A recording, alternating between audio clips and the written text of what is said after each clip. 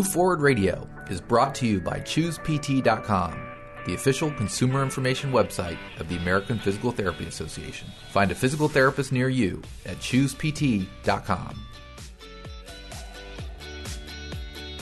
Welcome to Move Forward Radio. I'm Eric Reese. Joe Farrell didn't set out to become an expert on sudden cardiac arrest, a tireless advocate for awareness of what SCA is and isn't, a crusader for CPR training that's literally the difference between life and death, or a friendly nag about the importance of maintaining a healthy lifestyle that can reduce one's risk. But when the physical therapist himself went into cardiac arrest a decade ago and became one of the relatively few individuals statistically to survive, he felt a need to pay forward the expert assistance he'd received by doing what he could to help increase knowledge and up the survivorship rate. Retired now from patient care and keeping very busy with SCA-related activities, Joe recently stopped by APTA to tell his story and to share what he believes everyone should know about sudden cardiac arrest and what to do if you are in position, as he has been on 2 occasions, to render life-saving assistance. Here's our conversation. So, Joe, let's talk first about what sudden cardiac arrest, or SCA, is. To be clear from the outset, it's not synonymous with a heart attack. What's happening during an SCA? Okay, you're absolutely correct in that there is a significant difference between a sudden cardiac arrest and a heart attack. Sudden cardiac arrest really is a chaotic arrhythmia of the heart that's simply, for our consumers and colleagues out there, it's an electrical problem in the heart.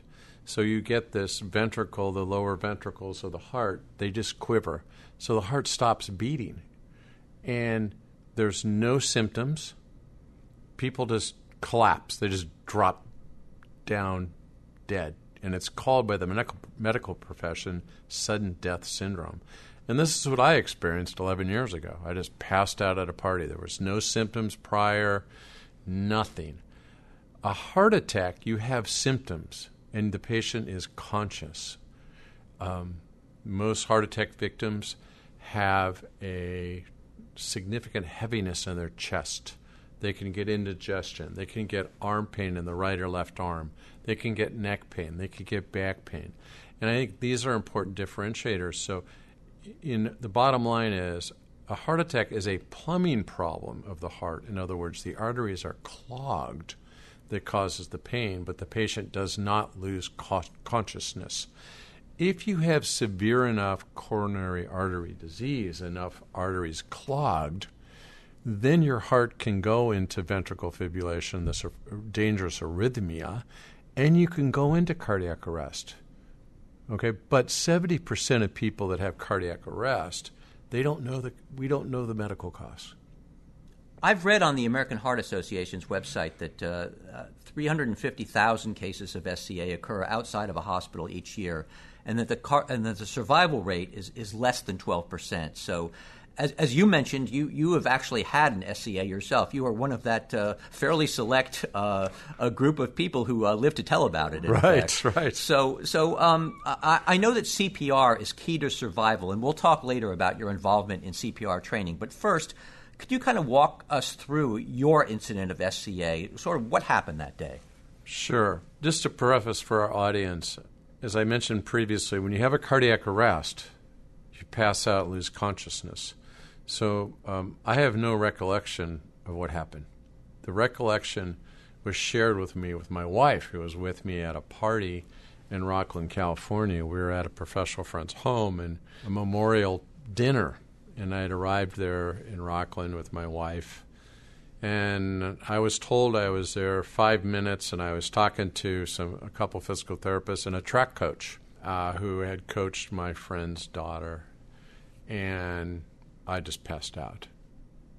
And I went into what they call agonal breathing, which is an abnormal breathing pattern. It really is kind of like a fish breathing out of water, like. And my friends apparently asked me, "Does this normal for him?" And immediately the track coach goes, "No, this isn't normal." And they called 911. He started chest compressions and breathing, and the paramedics came. I was told within about 5 minutes, and I was shocked 9 times by an automated external defibrillator. My heart was shocked back into rhythm, and I was transported by ambulance to Roseville Sutter Hospital. I got into the ER, emergency room, and I was told that I went into cardiac arrest again. So I had to be defibrillated again in the ER. They got me stabilized. I'm still unconscious. They took me to the angiogram catheter lab, and I had what they call an angiogram, where they stick a tube up your femoral artery in your leg and check the arteries out in your heart. And the cardiologist came out and talked to my wife and my best friend who had showed up from Danville, California, to comfort my wife that my arteries were really clear. I was 56 years old at the time. I had one artery that had a 20% occlusion, they call the anterior descending coronary artery. It didn't cause my cardiac arrest, and all the blood work showed I did not have a heart attack. So I had this, they said, Joe's got this electrical problem. It's an arrhythmia, cardiac arrhythmia. We don't know what caused it. He's going to be okay. The first 72 hours are most important. If he wakes up, he'll be pretty normal. If he doesn't, we don't know. So they took me to the intensive care unit. I was there for 3 days, and the first 24 hours I underwent what they call hypothermia, which is, in the United States, only been around for 12, 15 years. And what they do is they cool the body down to 91 degrees Fahrenheit, and this will protect the brain. Because with cardiac arrest, the blood stops pumping, the oxygen doesn't go to the brain. But with CPR, that keeps the oxygenated blood going to your brain, and the hypothermia, in a sense, enhances the prevention of brain damage. So my wife, being a physical therapist, had worked in intensive care as a chest physical therapist. So she knew there was 4 scenarios I was going to die. 72 hours is really important. I was going to be in a long-term nursing home and be totally dependent on other people for my everything, bodily function, everything. I was going to go home and be in, third scenario was go home and be in rehab, for cognitive, my brain rehab, physical therapy, occupational therapy, for who knows how long. Or the fourth scenario was, which happened, thank God to me, I went home with a defibrillator in my chest 9 days later with a normal brain function and a normal function physically. So that was a pretty intense 9 days. Daughter flew out from New York City. My other daughter came in from San Francisco. They see Dad all splayed out in bed, unconscious with tubes in him everywhere and on oxygen, intubated, what they call it. That was a pretty intense 9 days in the hospital. And to be honest with you, it's rougher on my family than on myself as the survivor. You mentioned there's that all-important 72 hours. Mm-hmm. Where within that 72 hours did you come to? I didn't wake up till about 72 hours. Wow. Post sudden cardiac arrest. Wow. And I've worked with brain injured before and people coming out of comas, and so had my wife. So for about a day and a half, I was very repetitive. My wife would go, "You had a sudden cardiac arrest, Joe." And I would go, "No, I didn't. No, I didn't," 1,000 times a minute. And this is what happens when the brain has an insult. "Where are you, Joe?" "Well, I kept saying I was in Park Forest, Illinois, where I grew up." I could laugh about it now. Right. But this was that early stage of recovery. By 48 hours after coming out of my coma, I got it. My brain had really recovered. Oh, dang, I had a cardiac arrest. Wow, what's the cause? Why did I survive? And all these kind of questions evolved. Well, it's pretty incredible. You talk about how it's known as sudden death, and yet, per that fourth scenario that you mentioned, you basically came out of it smelling like a rose. I mean, it took 9 days or whatever, but you were okay physically and you're okay mentally. How fortunate is that? Less than 12% have an outcome that I was able to achieve, thank God, that suffer cardiac arrest out of a hospital. So I'm one of the very fortunate few in the world. There's a lot of, how should I put it, mental aspects of survival that are in the early stages of survival are difficult to deal with. Why did I survive and, 90% of most people didn't, and I have answers to that. So, based on my experiences and things. Right. If you had known then what you've subsequently learned about SCA, would it have benefited you in any way? It sounds like not, maybe, under that scenario. No, it really wouldn't, because there's absolutely incredibly fit people around the world that suffer cardiac arrest. I know of famous world champion marathoners that have had cardiac arrest and lived. You read all the time about survivors that run 10K road races and collapse a half a mile from the finish line. They get early intervention CPR, early defibrillation with an AED, and they survive. I'm a person, I've been walking 4 to 5 miles a day for 15 years or longer. I had to give up running, so I took up walking. So I've always been pretty fit, ate reasonably well, never a smoker. So it's kind of like, could I do anything different? No. The American Heart Association recommends that to prevent sudden cardiac arrest, you really adhere to the principles to preventing heart attack, cardiovascular disease.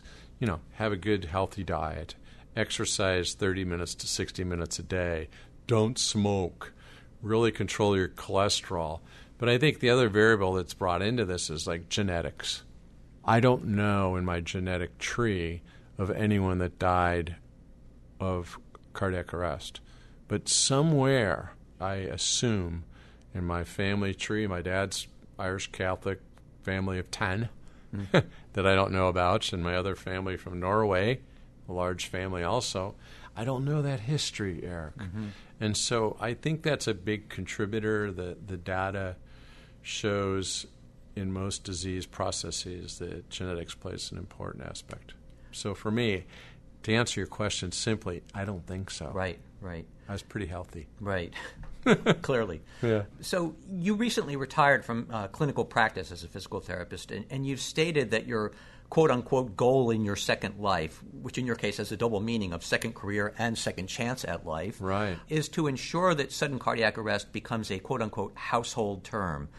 I want to ask you, Joe, why is it so important to you that sudden cardiac arrest becomes a household term? And related to that, what does SCA awareness mean to you? I mean, what would you like every household to know about the causes and warning signs, to the extent that there can even be any, and the keys to prevention? Being a survivor, I've been around a lot of survivors at various conferences around the United States in the last 11 years. And I think one thing that really upsets survivors of sudden cardiac arrest is that people refer, well, how are you since your heart attack? And survivors, they all learn very rapidly, especially if they have no medical background like I have, the difference between a cardiac arrest, which I articulated, and a heart attack. And they get offended because there's a connotation with cardiovascular myocardial infarction, heart attack, that you don't live a good lifestyle. And there's many of us that lived a very healthy lifestyle that had sudden cardiac arrest and not a heart attack. So everyone in the country, whether it's because of the media or lack of education, they just believe that heart attack and sudden cardiac arrest are synonymous terms. They're not. So I think that that's important to educate the public. That's why I think that that is one of my major goals. And we know through some consumer research that was performed by the Sudden Cardiac Arrest Foundation 3 years ago that less than 15% of Americans in some eyes know the difference between a heart attack and a sudden cardiac arrest. So we have a big educational process that needs to take. And then the second part of your question was... The second part of my question was, what would you like every household to know about the causes, any warning signs, and what they can do to prevent, which, again, you went into a little bit beforehand in terms of lifestyle. I did. Lifestyle is important, but our consumer friends out there probably don't realize that 80% of sudden cardiac arrest happen in the home, which is a huge percentage. And I think that what we have to do is recognize if someone collapses, they're not breathing, there's no pulse, although we don't teach to check pulse anymore, but if you're medically trained, you learn to check that, and they're not responsive. In other words, they don't wake up. That's a medical emergency. You call 911, and the treatment is start chest compressions on the chest. The simplest thing is hands-only CPR. You don't have to worry about the breathing in the mouth. And do 100 to 120 compressions on the center of the chest, at least 2 inches deep on an adult. For a child about 1.5, child less than 8 years of age. And you don't stop until the paramedics come or someone comes with an AED, automated external defibrillator, and you shock that heart back into a rhythm. And I think that's the most important thing. So the public needs to learn CPR. We don't have enough people that know CPR. In my community fire district of 225,000, only about 20% of people know how to do CPR. And we have one of the highest survival rates, believe it or not, in the United States. And last year was 67% of witnessed sudden cardiac arrest with a shockable rhythm. A quick break to encourage you to move. Physical activity is associated with a reduced risk of chronic disease, not to mention improved bone health, cognitive function, weight control, and overall quality of life. Simply put, more movement is the gateway to better health. Need some help to get going? Physical therapists are movement experts who use exercise, hands-on care, and patient education to help you meet your goals. You can contact a PT directly for an evaluation. Learn more and find a physical therapist near you at choosept.com. You and your wife are involved in efforts in California where you live that have trained, to my understanding, more than 30,000 people over the past 7 years in, again, what you call hands-only CPR, and yes, also in the use of an AED, an automated external defibrillator. Can you talk a little bit more about those efforts and just kind of specify for people who don't know what you're talking about when you say hands-only CPR? Okay, so I'll backtrack a little bit. My wife and I, after my cardiac arrest, 2008, said, we have to be involved in the community. And ironically, the year before my cardiac arrest, I saved a man's life with CPR on a golf course up in Incline Village, Nevada. So we go, this happened a year ago, then I had the cardiac arrest, and we said, we've got to do something. So we became involved with a public access defibrillator committee in the San Ramon Valley Fire District through our fire chief we met and our mayor. And we were very active in this committee, and it changed to what we call a heart safe community committee, meaning we would push overall cardiac health and get AEDs in the schools and things of that sort. We helped create a 7th grade CPR program, hands only, and I'll explain that in a moment, and how to use an AED. So for 7 years now, we've been training 3,000 7th graders a year in hands-only CPR and how to use an AED. We feel we need to change the culture in the United States of America. We need to teach the young people that this is important and you can save a life, especially the chances are you're going to save your mom, dad, brother, sister, because 80% of sudden cardiac arrest happen at home. And we teach them how to recognize it. The person passes out.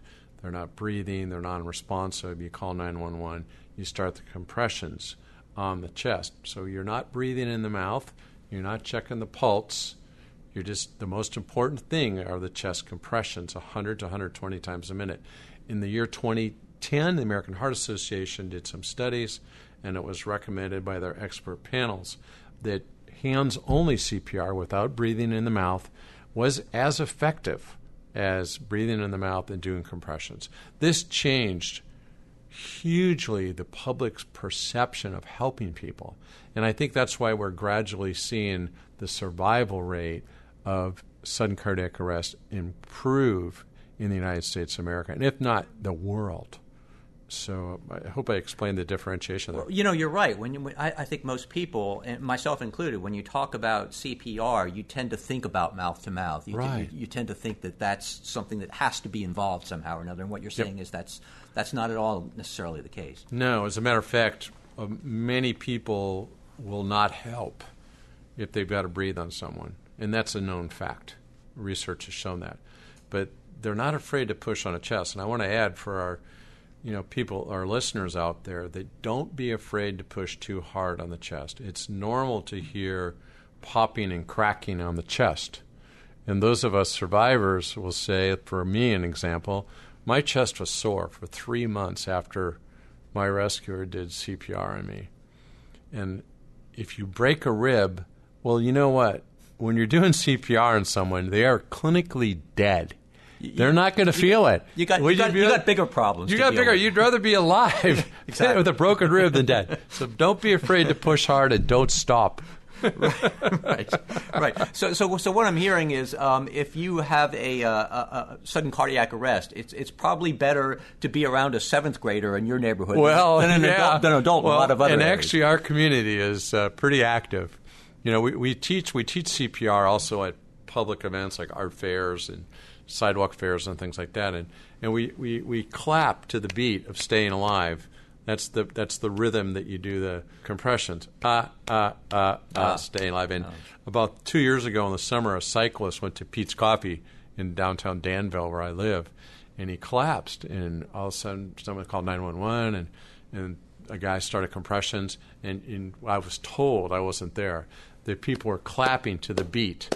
Staying alive. So this guy, to encourage him to keep the compressions up at a certain beat to that song. So even though there's a disco beat, a mirror ball need not be involved. No mirror balls involved. But just or think about there's some kids that don't know Staying Alive. You know, true. That was some time ago. Ironically, I tell this story a little funny here for our audience and you, is that my wedding song for my wife Edie and I was Staying Alive. Little did you know. That's right. Little did I know. 40 years later, or 30 years later, rather. It would hit me. Joe, since you're here with us today and you're a physical therapist, and obviously we're a physical therapy organization, I'd be remiss if I didn't ask you to tell me a little bit about physical therapy's role. I mean, what you're saying is that this comes on all of a sudden and you might not need physical therapy at all. So what is a physical therapist's role in SCA? I think one of the most important things for a physical therapist is to be trained in CPR and to take an active role in your communities to train others in CPR, because that's the treatment right now to help people survive. Believe it or not, in the United States of America, most medical doctors and physical therapists and chiropractors and other healthcare professionals, it's not required to be CPR trained to renew your license every 2 to 3 years. In the state of California, where I'm from, it is mandatory. You have to be American Heart, American Red Cross, basic life support healthcare provider trained. And I think that's really important for every physical therapist, one, to be trained, because exercise is the key to what we do. And you think about it, 30% of people that die of sudden cardiac arrest are under the age of 30. So it's not just like I've got white hair. It's not just a white-haired disease, older people. And you think about as our population is aging, more and more people are having cardiovascular disease that could lead to sudden cardiac arrest. You have to be trained. You need to keep your training up. And I think physical therapists should also do perhaps a little better job of screening our patients. Ask the simple questions. Do you ever get dizzy when you exercise? Or do you get short of breath when you exercise? Do you feel palpitations or flutters in your heart? Have you passed out and not found out the reason? Any of those 4 questions, maybe we should be referring our patients more to their internist and or cardiologist. I think the other thing is physical therapists need to encourage healthy lifestyle in terms of daily exercise, a minimal of 30 minutes to an hour of aerobic exercise to challenge your heart, and to eat correctly. Don't smoke, that's obvious. But, it's these heart-healthy things that we can do more of. And as our profession, the physical therapy profession, progresses towards more a primary care profession, we have that responsibility. And I think it's really important that we as physical therapists take a more active role in these simple screening things. Take the blood pressure, take the heart rate, amongst those other 4 or 5 questions that I posed. Let me go back just for a second Sure. to hands-on CPR, because people listening to this podcast might not be familiar with CPR in general, and they might deem it as something that's difficult to learn or takes a lot of time and everything. Can you just talk about what's involved in learning hands-on CPR and how easy or difficult or what duration of process that might be? We do some sidewalk fairs, or we're at in San Ramon, California, the Art and Wind Festival, which 50,000 people come to, and we set up a booth. We teach hands-only CPR in 5 minutes. And I don't think we even defined what CPR is. It's called cardiopulmonary resuscitation, chest compressions, right. Just to reiterate that.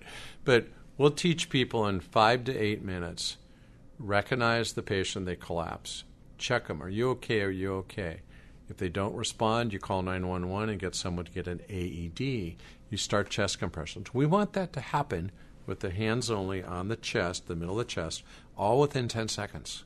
And then you're doing your 100 to 120 compressions 2 inches deep per minute until the paramedics come or someone comes with an AED. That's what we teach. And it really, we'll do like a post-test. We'll teach the consumer how to do it, the citizen, and then we'll ask them questions.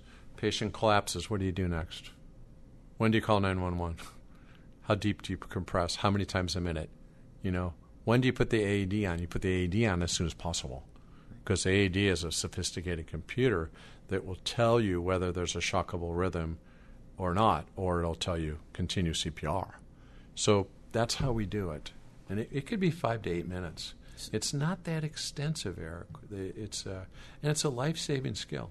And not to denigrate our 7th graders, but I mean, if a 7th grader can learn it in a few minutes, right, you probably can too. Oh, absolutely. And we've taught kids that come in with their parents as young as 4 or 5 years old. Unfortunately, they're not strong enough to do good compressions, because they're just, they're very small, and you've got to use your body weight. That's why I said earlier, don't be afraid to push as hard as you can on that chest and let the chest recoil. If you don't let the chest recoil, then that's not really good technique, because the recoiling aspect of it actually has been shown to allow oxygen to be sucked in through the nose and the mouth of the victim with this recoil. And the heart has to have you push the blood out, and it's got to come back in to our heart. So the time for fear and gentility is probably not when you're performing this action.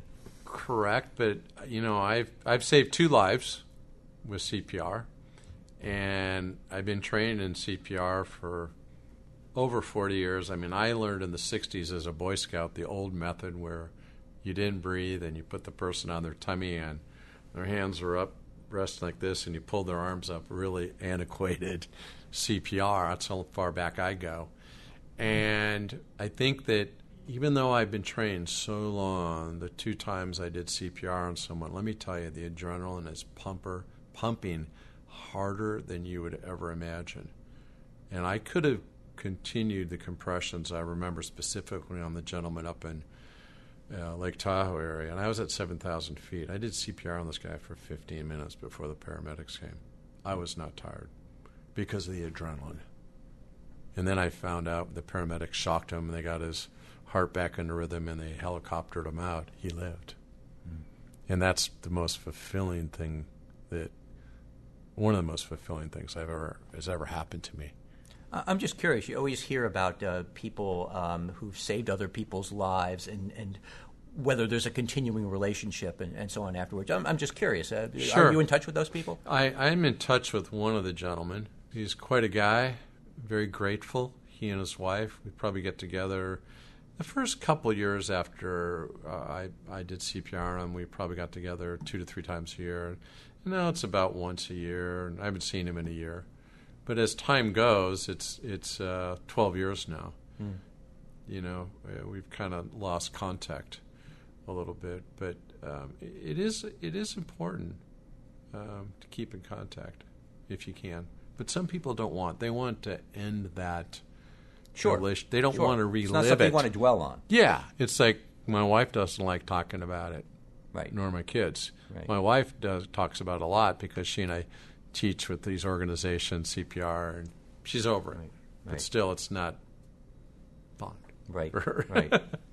Well, Joe Farrell, thank you so much for talking with us on Move Forward Radio. We've really appreciated it. Well, thank you, Eric, for taking the time and asked some very thought-provoking questions, and I'm grateful, and I'm hoping that our listeners know that October is National Sudden Cardiac Awareness Month. It was mandated by the U.S. Congress in 2009, and we're trying to increase awareness of sudden cardiac arrest. Like I said earlier, one of my goals in my second life is to help our listeners and friends and relatives know that cardiac arrest is a big deal, and more people die of cardiac arrest a year than all cancers and all gunshot wounds, car accidents, and even AIDS, things like that combined. It's the number one killer in the country, and the World Health Organization predicts by the year 2020, sudden cardiac arrest will be the number one killer in the world.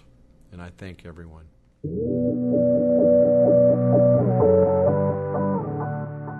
Thank you for listening to Move Forward Radio.